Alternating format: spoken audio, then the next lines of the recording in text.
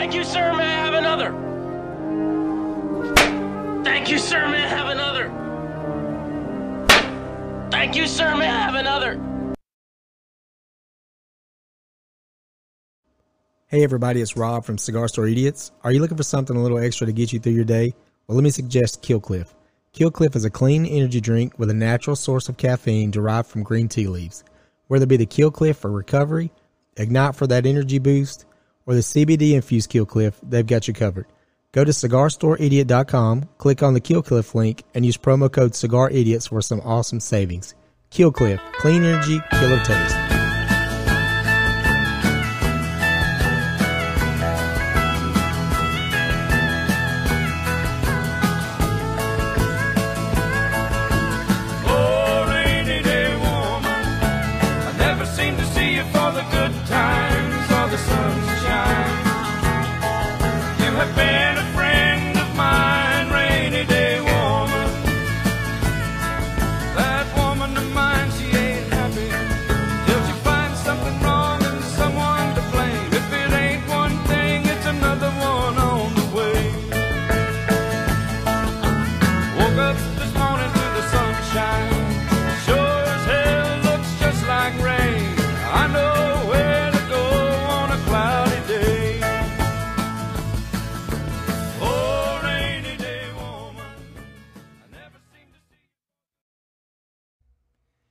So the morning of August 12th, 1967 turned out to be a very tragic day and changed Buford's life forever.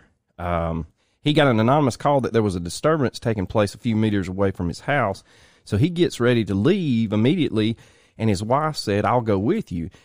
Unfortunately, he agreed, and they drove through the county towards the location where a car stopped right beside him. Before he knew it, the car was just riddled with bullets, and his wife got hit and died on the spot. Buford was injured and suffered 2 deep bullet wounds in his jaw. And if you see a picture of him, he's got a nasty scar on his face. Yeah, he's got a bad scar. It took him 18 days to recover from the injuries, but he came through and promised himself and the county that he would avenge his wife's death.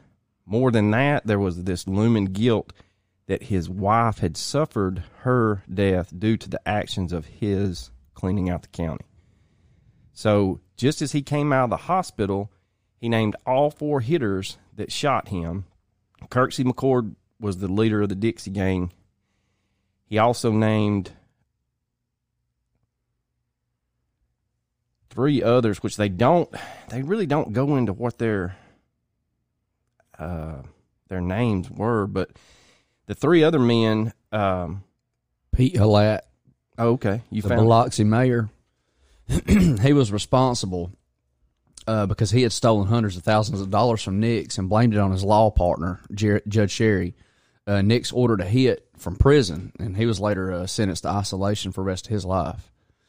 Now, according to a 1990 AP story in the Town Talk, a newspaper in Alexandria, Louisiana, Nix denied being involved in the ambush of the Pussers. And I think that, either way, man, it was so corrupt then. I mean, you've even got the mayor involved in hits. I mean, it's not hard to see that. I mean, you raise any kind of stink about any little thing, I mean, you're done. They didn't seem to play any kind of shit. That's exactly what that's exactly right, because digging into the Dixie Mafia, even a little further, nobody was safe, and everybody was on the payroll. Yep. And if you wasn't, you were dealt with. Yep. It was like Chicago in the 30s. Yeah. Yeah. You're either with us or against us. Yeah. And if you're against us, you'll find an early grave. Yeah. Wire hangers, concrete blocks, and a body of water. Yep. Can you imagine dying like that? Hell, that might have been the most humane way they killed you. Well, they said that Buford found 2 of the other 3, and they died mysteriously and could never tie Buford to it. Dude, I hate when that happens. I know it. That's the one thing about pulling your gun. You make sure that only one person's there to tell the story of what happened. So. But he he lost his bid to get reelected as sheriff in 1970 and went back to being a constable for another 2 years. So, I mean, he's 6 years into a cleaning spree and lost his wife. And I can tell you this: if anybody in my family is wrongfully dead, they'll be held to pay. Yeah. Oh, absolutely. Yeah. I'm just calling up Patrick Swayze next of kin. We're going to. Mine's meaner than I ever thought about. So. Better get her because she's going to be a fucking problem. In 1974, August 21st, Buford Pusser died of injuries sustained in a one-car automobile accident. Earlier that day, he was contracted with the Bing Crosby Productions in Memphis to portray himself in a sequel of Walking Tall. That evening, he returned home from McNairy County Fair in a specially modified Corvette. Pusser struck an embankment at a high speed and ejected him from the vehicle. The car caught fire and burned. Local speculation as the case of the rumors of sabotage in the steering mechanism and the tie rods. The state troopers working the accident, Paul Irving, later became McNairy County Sheriff. Irving claimed that Pusser's death was caused by drunk driving without a seatbelt. Buford daughter Dwan Pusser, a passenger in another car, came up on the scene on the accident moments later. No autopsy was ever performed on Pusser's body, and Pusser was credited with surviving 7 stabbings and 8 shootings. Pusser's memorial service was held in Adamsville Church of Christ. So the people think that he was killed, that his car was tampered with the steering. Either that or, the previous sheriff, he died from automobile accident too. Yeah. This somebody can't drive. They either can't drive or somebody knows a good way to make it look like a bad accident. So. Yeah. So, according to the book Mississippi Mud, oh, that's a book. There's a book. The first 3 ambush suspects all died mysteriously, and they say that Kurtzky voluntarily went to jail He ratted them out to keep from Pusser finding him. Yeah. He probably gave up their locations and got safe in jail. The first one was Carmine R. Gagliardi. He's not from Tennessee. Forget about it. He ain't. They say his body was found riddled with bullets floating in the Boston Harbor in 1969. Forget about it. In the Boston Harbor. In the Boston Harbor. And the next one was Gary Elbert McDaniel. He was found floating in the Sabine River in Texas on February 8, 1969. Some detractors claim that Pusser killed him, but supposedly he was neck deep in some other contract killings because he tried to kill a Mississippi prosecutor. So they thought that, or the Dixie Mafia thought that McDaniel was going to turn state's evidence, and so they think that, like you said, Kurtzky ratted him out, and they knew that they could link it to Pusser. Right. And then the last one they said was George Albert McGann, and he was killed in Lubbock. And he was a big-time gambler and was killed during a poker game on September 30th, 1970. Everything that you tell me, that you're reading to me, and all the stuff I've listened off that in the Red Clay, that's just all the telltale signs, and it's kind of the way they got rid of people. Yeah. Now, here's another good one. There's another one that was linked to him. His name was Towhead White. Oh, God. How's his name for real? He's from Tennessee with a name like that. Hell yeah. Towhead. He ain't no Italian. No, he ain't. Now, they said that that Towhead and the local sheriff were mortal enemies, and around midnight on April 2nd, 1969, Towhead pulled up in front of the El Rey Motel, and the girl in the front seat with him was the estranged wife of the motel's owner.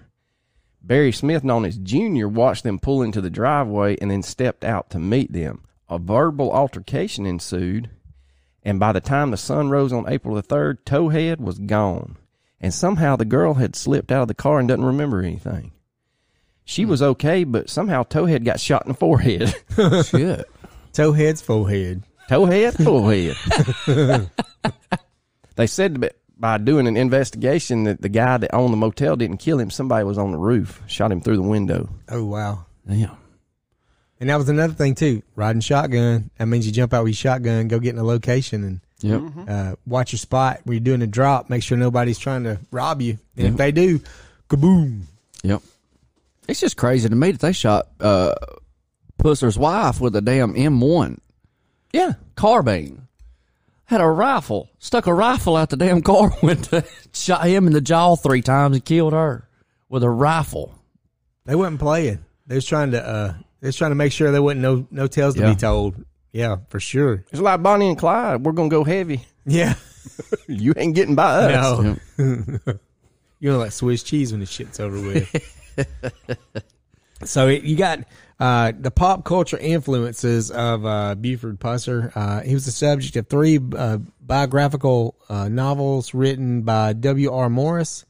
The 12th of August, The Story of Buford Pusser, and Buford, True Story of Walking-Tall Sheriff Buford Pusser. The State Line Mob, A True Story, Murdering and Intrigue. And I cannot read today. The State Line Mob, A True Story of Murder and Intrigue. I would like to read that one. In addition, Morris also created a pictorial book of Buford called The Legacy of Buford Pusser, a pictorial history of the Walking-Tall Sheriff. And Pusser's daughter, Dwana, released a book in 2009 entitled Walking On, which includes his life accounts of his life. In 1973, the movie Walking Tall was based on Pusser's story. It followed with 2 sequels in 75 and 77, a TV movie in 1978, and a brief series in 1981. It's still interesting today. Yeah, but that's one I watched. It was a remake of something. It was called Walking Around, and it was basically 2 years of his life where he spent as a vagabond. It's a shitty joke. You had me, dude. God dang it. I was there. I was there. I was like, when did that come out? I'm going to research it. Walking around. And in his geriatric years, rolling around. Walking slow. Walking slow. Oh my god, that's me walking slow. And then a remake, as the same title was released in 2004. We talked about with The Rock, Dwayne Johnson as the main character, which they changed the name to Chris Vaughn. Yeah, it's okay. After success of the 2004 film Walking Tall, The Payback was released in 2007 direct to video. I didn't see that one. I didn't either. The name of the main character, who was portrayed by Kevin Sorbo, that's why, was changed to Nick Prescott. That sounds like is that a porno? it sounds like one. Nick the Dick Prescott. Thick Nick Prescott. Oh, shit. Later that year, on September the 25th, 2007, Sorbo returned and Walking Tall, Lone Justice. Can't keep a good man down. Kevin Sorbo is trying to rip off Chuck Norris and David Carradine. That son of a bitch. I see what he's doing. He's like a weird clone of David Carradine. Are we going to find him in a closet with a dress and makeup? Nah. That's an episode of South Park. What are you talking about? I'm going down to Skidmore, going to find myself a time. Here's an encounter that Pusser, man, sorry, Andrew, I'm going to say it. I wish it would have went south for the guy that pissed him off and he didn't exist any longer. But let's take a look at altercation between Pusser and Jimmy Buffett. I think I've heard about this one. Let's talk about it. According to Buffett, Pusser was staying in the same Nashville motel as he was. Buffett decided to go outside and get some food and bring it back to the motel. Buffett, who had been drinking, probably eating cheeseburgers, stepping on a pop top somewhere, Writing shitty lyrics, writing shitty songs, could not find his rental car, And there goes our listeners. so he decided to climb up on a Cadillac for a better view. Lo and behold, that Cadillac belonged to Mr. Buford Pusser, What an idiot. who was not pleased at all to find the stranger atop of his car. So I guess he just let old Jimmy get away with it. He didn't break out the whipping stick and smack him around a little bit. And that's the thing. They said the Walking Tall, when he has that stick, he's going to go beat some shit up. yeah, and people. that was booze. the deal. You know, he was so. It's almost like death wish. Yeah. I'm gonna die, but I'm gonna beat the brakes off you for you. And if you've got a gun, you better make You sure better you use get it. me. Because You better use it. if it's not a fatal wound, I'm still coming. Yeah. Puster was mentioned in season 3 of episode 8 of The Wire by Officer Jimmy McNulty in reference to a sheriff whom he plans to speak with. So I guess they're trying to tie it in there with The Wire. And comedian Jeff Foxworthy in 1993 studio album "You Might Be a Redneck If" refers to Puster in a joke about his wife's childbirth, telling remarks, "You didn't have," what did he say? "You didn't have more stitches. At least you didn't have more stitches than Buford Puster." Yeah. Damn. Yeah, that was the first comedian I ever saw live. Was it really? That right over here at the Forum. Oh shit! I was 8 I years forgot he old. came here. I remember that, and he made fun. That trailer with the pickup truck for a front porch They said they drove him to Armurchie to show it to him, and then he come back and did the show You that might be a night. redneck if Your front porch doubles as a pickup truck. with a washer and dryer on the back. That was for real, people. Yeah. I wish to God I had a picture of that. But yeah, there was a trailer in Armurchie, and sure enough, there's a pickup truck backed up to the front door. In the tailgate of the truck was a porch. Was a porch. Wow. Yeah. It makes for good getaways, quick getaways. Yeah. I mean, you talk about American ingenuity. So we're looking into this whole thing. I'm kind of fascinated by the whole the whole Dixie Mafia thing right now. I am too, and we kind of talked off air a couple of weeks ago about how the Dixie Mafia is shrouded in mystery because still to this day they will not. If you knew anything about it, they're not. They won't talking. talk about it. So that's something I've got to read up on. I know shit about them. It's so close to home too, so I'm not trying to offend anybody by no means. Yeah, But and the thing is, within the Red Clay, that guy's daddy took care of East Georgia. Well, there was 4 or 5 families they all kind of worked with in East Georgia. Well, west of Atlanta was another. yeah, it was another And then territory. Northwest Georgia was another one. Yeah, which And borders Tennessee and Alabama, which they're You And go then- through their spots, you gotta pay your homage. You know, you basically have to call and let them know we're coming through. We're not trying to do anything territorial. Yeah. Then you get into Arkansas, and you got all that with the Dixie Mafia in Arkansas, and around Fayetteville and Little Rock and all that. I mean, if someone it was huge. It if was a huge someone would pay organization. me, I swear to you, I would write a hell of a book. It may take me 2 years, but I would go. Yeah. I may be dead, and y'all may have to pick up the torch to finish the book. Well, allegedly, one of our former presidents was a part of the Dixie Mafia Yes. up there in Arkansas, correct? Luckily, they only use plastic hangers now. Yeah. Yeah. The wire ones. Yeah, but they're hard as hell to get a baby out, though. God almighty. That took a left turn hard. I would like to thank everybody for listening to our podcast. Maybe we can regroup under another name sometime, and we will try to get. Sorry, patrons that paid your money to listen to us. It's all going to a legal fund. It's all going I'm towards our terrible. I'm legal terribly sorry about that. Well, and there was a famous attorney just north of here Yeah, Bobby is- Lee Cook. that is mentioned in the Red Clay. Yep. And so, Oh, wow. Yeah. That feller, I would love to find out. You probably can't find out too much about him, but somebody just write a book, something. he in the Red Clay, one of the episodes, it says that Sunday Burt, the daddy, Stoney's daddy, when he decided, you know, he was going away, he knew he was going away, but he said that the guy that was going to put him away wasn't going to get off scot-free, so he started singing like a bird, and he turned to the judge at the time and said, "You might want to take a recess," because, and he whispered to him, and so the judge took a recess. The first phone call, he had a phone call from Bobby Lee Cook before he got to the judge's chambers. That's how fast Bobby Lee Cook found out. Yeah.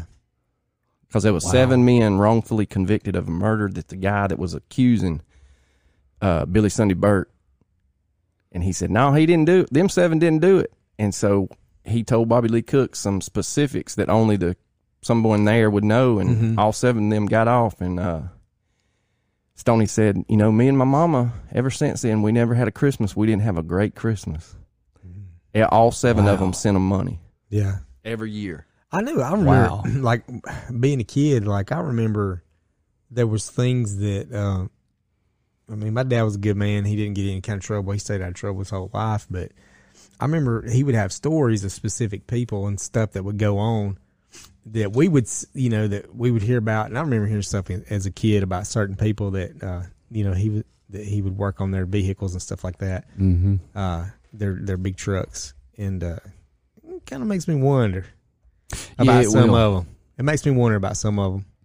Yeah, there's a lot of stuff, and for people that are like, oh man, that stuff don't go on anymore. Shit, yes, it does. It just manifested into your politicians. Yeah. And the thing your is, public if officials. you don't think it, before the Mexican cartel had the marijuana trade, anything south of Atlanta where there was a sheriff of a large county, that sheriff ruled the roost. You didn't do anything without his permission or him knowing. That's right. My uncle went quail hunting one time, and he said they were down South Georgia, and they'd gotten on one covey of quail, and he said all right, look, we're gonna cross this pine thicket, and we're gonna get to this other field. He said, on our trip, we're not gonna talk to each other, and you're not gonna remember anything you see.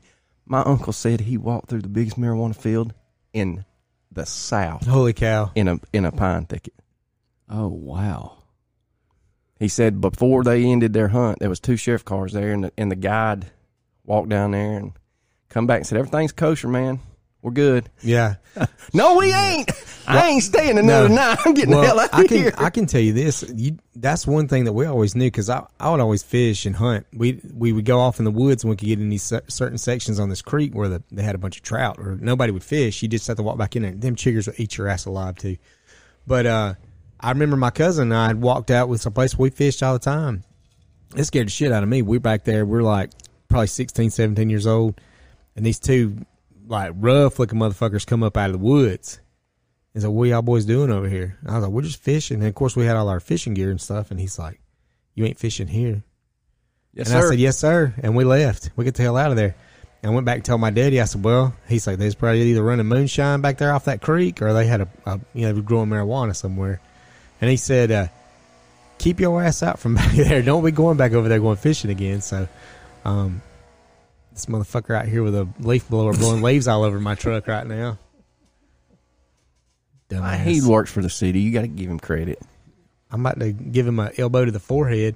But anyways, that shit's real. You Well, gotta pay talking attention. about that, my granddaddy he dabbled in some clear liquid in his time, and my dad said that, they went squirrel hunting over in Alabama, and my dad tells a story. He said I was 8, and he said he wouldn't let me carry a gun. He said, but I was always 10, 12 yards in front of him because I'd walk and kick shit. He said, and squirrels would try to keep the tree between him kicking stuff and them. And he said every once in a while, he said, I'd be over there kicking sticks and pow, pow, pow. He said, I'd look back, Daddy'd walk over there and pick up 2 or 3 squirrels. He said, that's just the way we hunted. Mm-hmm. He said they had come around this old logging road and dipped off in this ravine.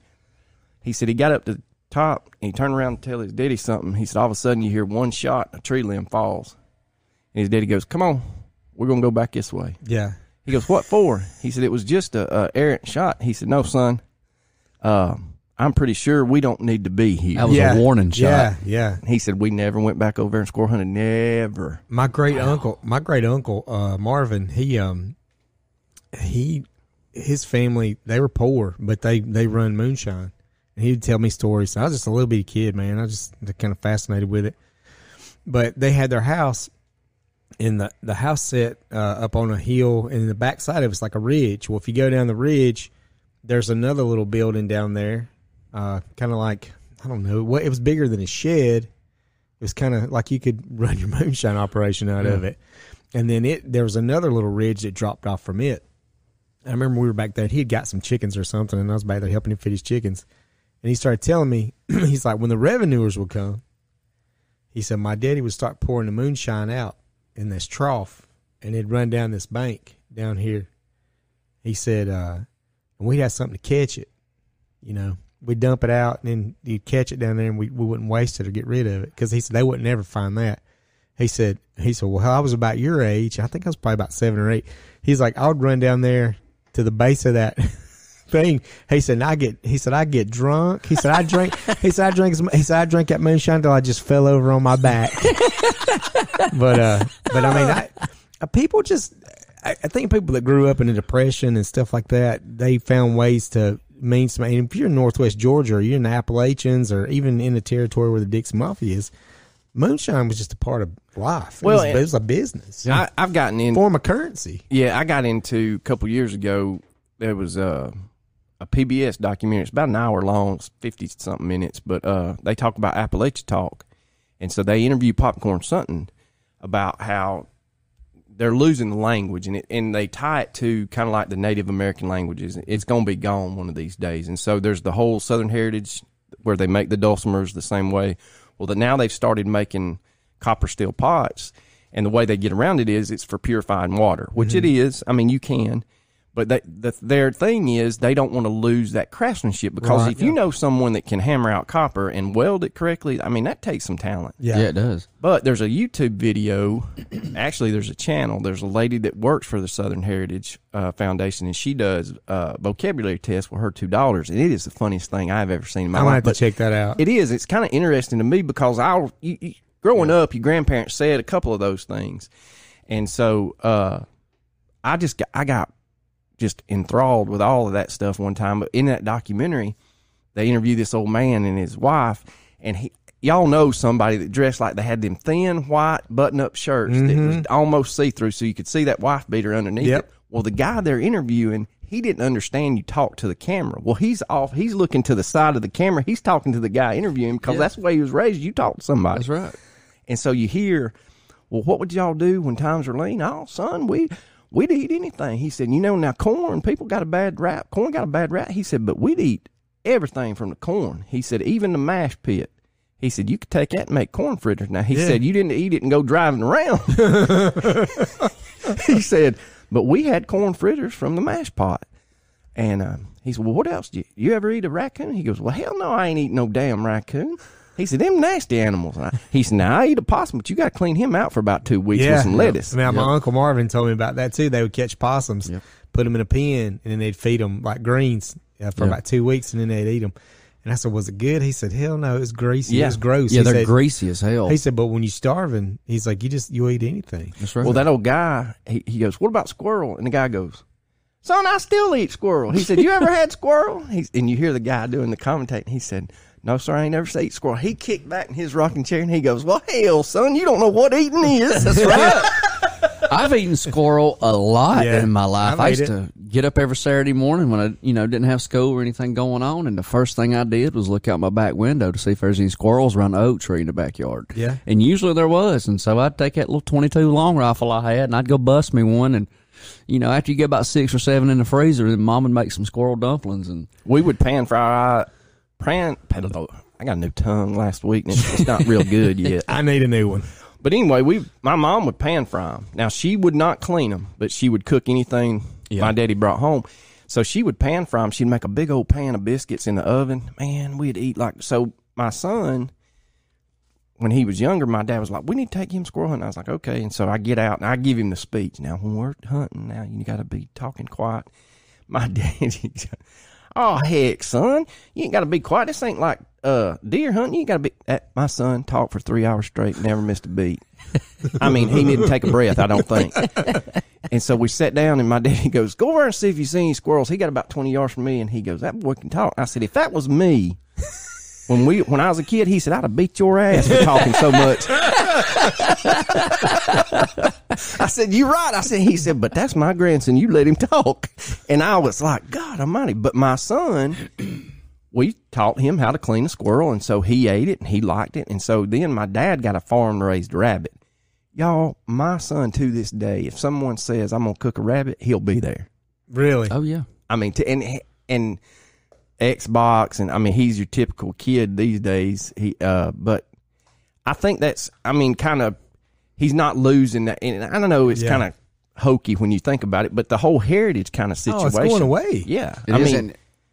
It's just some things that, not if the shit hit the fan, but if he fell on hard times, he's got some knowledge about how to do. That's right.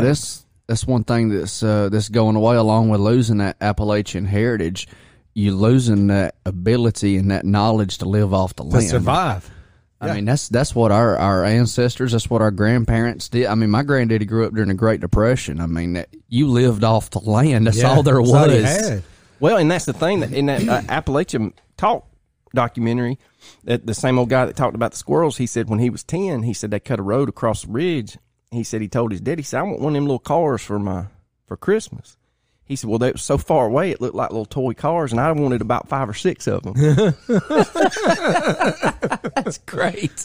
It is, man. I mean, but that's what's so cool. They talked to Popcorn Sutton. They talked to Jim Tom, and Jim Tom was big on the shortwave radio, so he would talk. Yeah. And they asked Jim Tom, well, can they understand you? He said, well, some of them guys in Canada, they asked me to talk a little slower. Shit, I can barely understand what he said, and I'm from the South. I know. But what's funny is on Moonshiners, they throw them subtitles up there, and I'm like, I can understand every damn word. Y'all got me reading, and I can understand you. That's why I hate whenever there's like an Oasis documentary, like Noel and Liam, they always have subtitles. I'm like, shit, I can understand what they're saying, but they're real thick, English accent. So from the north part. So I don't know. You can say what you want about the Southern heritage and about all the, the negative aspects of it with, of course with slavery and the racism stuff, but like you can't just throw a whole culture and way of life to the side because there were bad things in it. I mean, we could do that with everybody. Well, and I talked to some people at a football game Friday, and I was talking about how I've seen several people from Texas on TikTok and Instagram, and there was one guy from Texas, and he's a black gentleman. He said, look, the South gets a bad rap. He said, we're not racist. He said, now, there was some bad stuff that went on. He said, but for the majority of us, he said, we were all poor. Mm-hmm. Yeah. Black, white, didn't matter. Oh, yeah. He said, we played with anybody and everybody. We made Cowboys and Indians. We played. We would go spend the night at their house. They'd spend the night at our house, and we didn't think nothing about it. He said, there wasn't no color. He said, because poor don't know a color. No. That's right. And the thing is, when you look back, there were certain people that you were a little bit better off, but you never considered yourself a step above them. Mm-hmm. Shit, no. Well, you got to look at it like this, too. I mean, of course, slavery was big in the South, but if you go up north, you look at the Italian, Irish slavery. I mean, the North was built on the backs of the Irish and the Italians. Yeah. And when we talk about moving west, that whole project was on the backs of Asians, of the Chinese. They built the railroads. Yeah. So I mean, everybody's got we can that all blood throw on stones. Yeah, we all got that blood on it. Oh, Everybody's got the blood on their hands. So no, but I don't possibly say with my fat tits and my stupid brain, I'm not superior to anybody. No, I've never. Well, now I will say this: if you feel like you're down and out, go eat at Red Lobster on a Friday or Saturday. You'll walk out of there going, I might be the smartest son of a bitch in here. be beating your chest. Yeah. Feel bad because you walked in with shorts and a 3-button shirt on. Your best dressed one in there. What do you mean the shrimp festival's over? I want all you can eat scampi right now. It says all I can eat, and I ain't done eating. If you don't give me some more of them biscuits over here, I'm going to swing on somebody. Here's something. I don't know if y'all knew this. I saw this. Do you know where the word hush puppy came from? No. You know, yes, I heard this. Go ahead. So when the slaves would make food, they would make these corn batter fritters, hush puppies. They make hush puppies, and they called them hush puppies because when they would move around in the night or in the dark, whether they were trying to escape or they were just trying to just move around in the dark, go see their significant other. Yeah, they would feed the dogs those cornbread pieces to make them hush. So it's hush puppies. That's and they'd just take them out. Yeah. Hush puppy. Yeah. Puppy. Yeah. When the dog would come, they'd just feed it to him, and the dog wouldn't bark at him. That's clever. So, yeah, it was. So throw that in there. So yeah, it's a cool little story. It is. I learn something new every day, man. Well, hey, that's what we're here for. Educating the masses. Clothes hangers and hush puppies. So, hey, everybody, thank you so much for coming in this morning and getting this one kicked off. And let's do it again real soon. Absolutely, man. It's always a blast. Y'all take care. Later. Thank you, Rob. Thanks.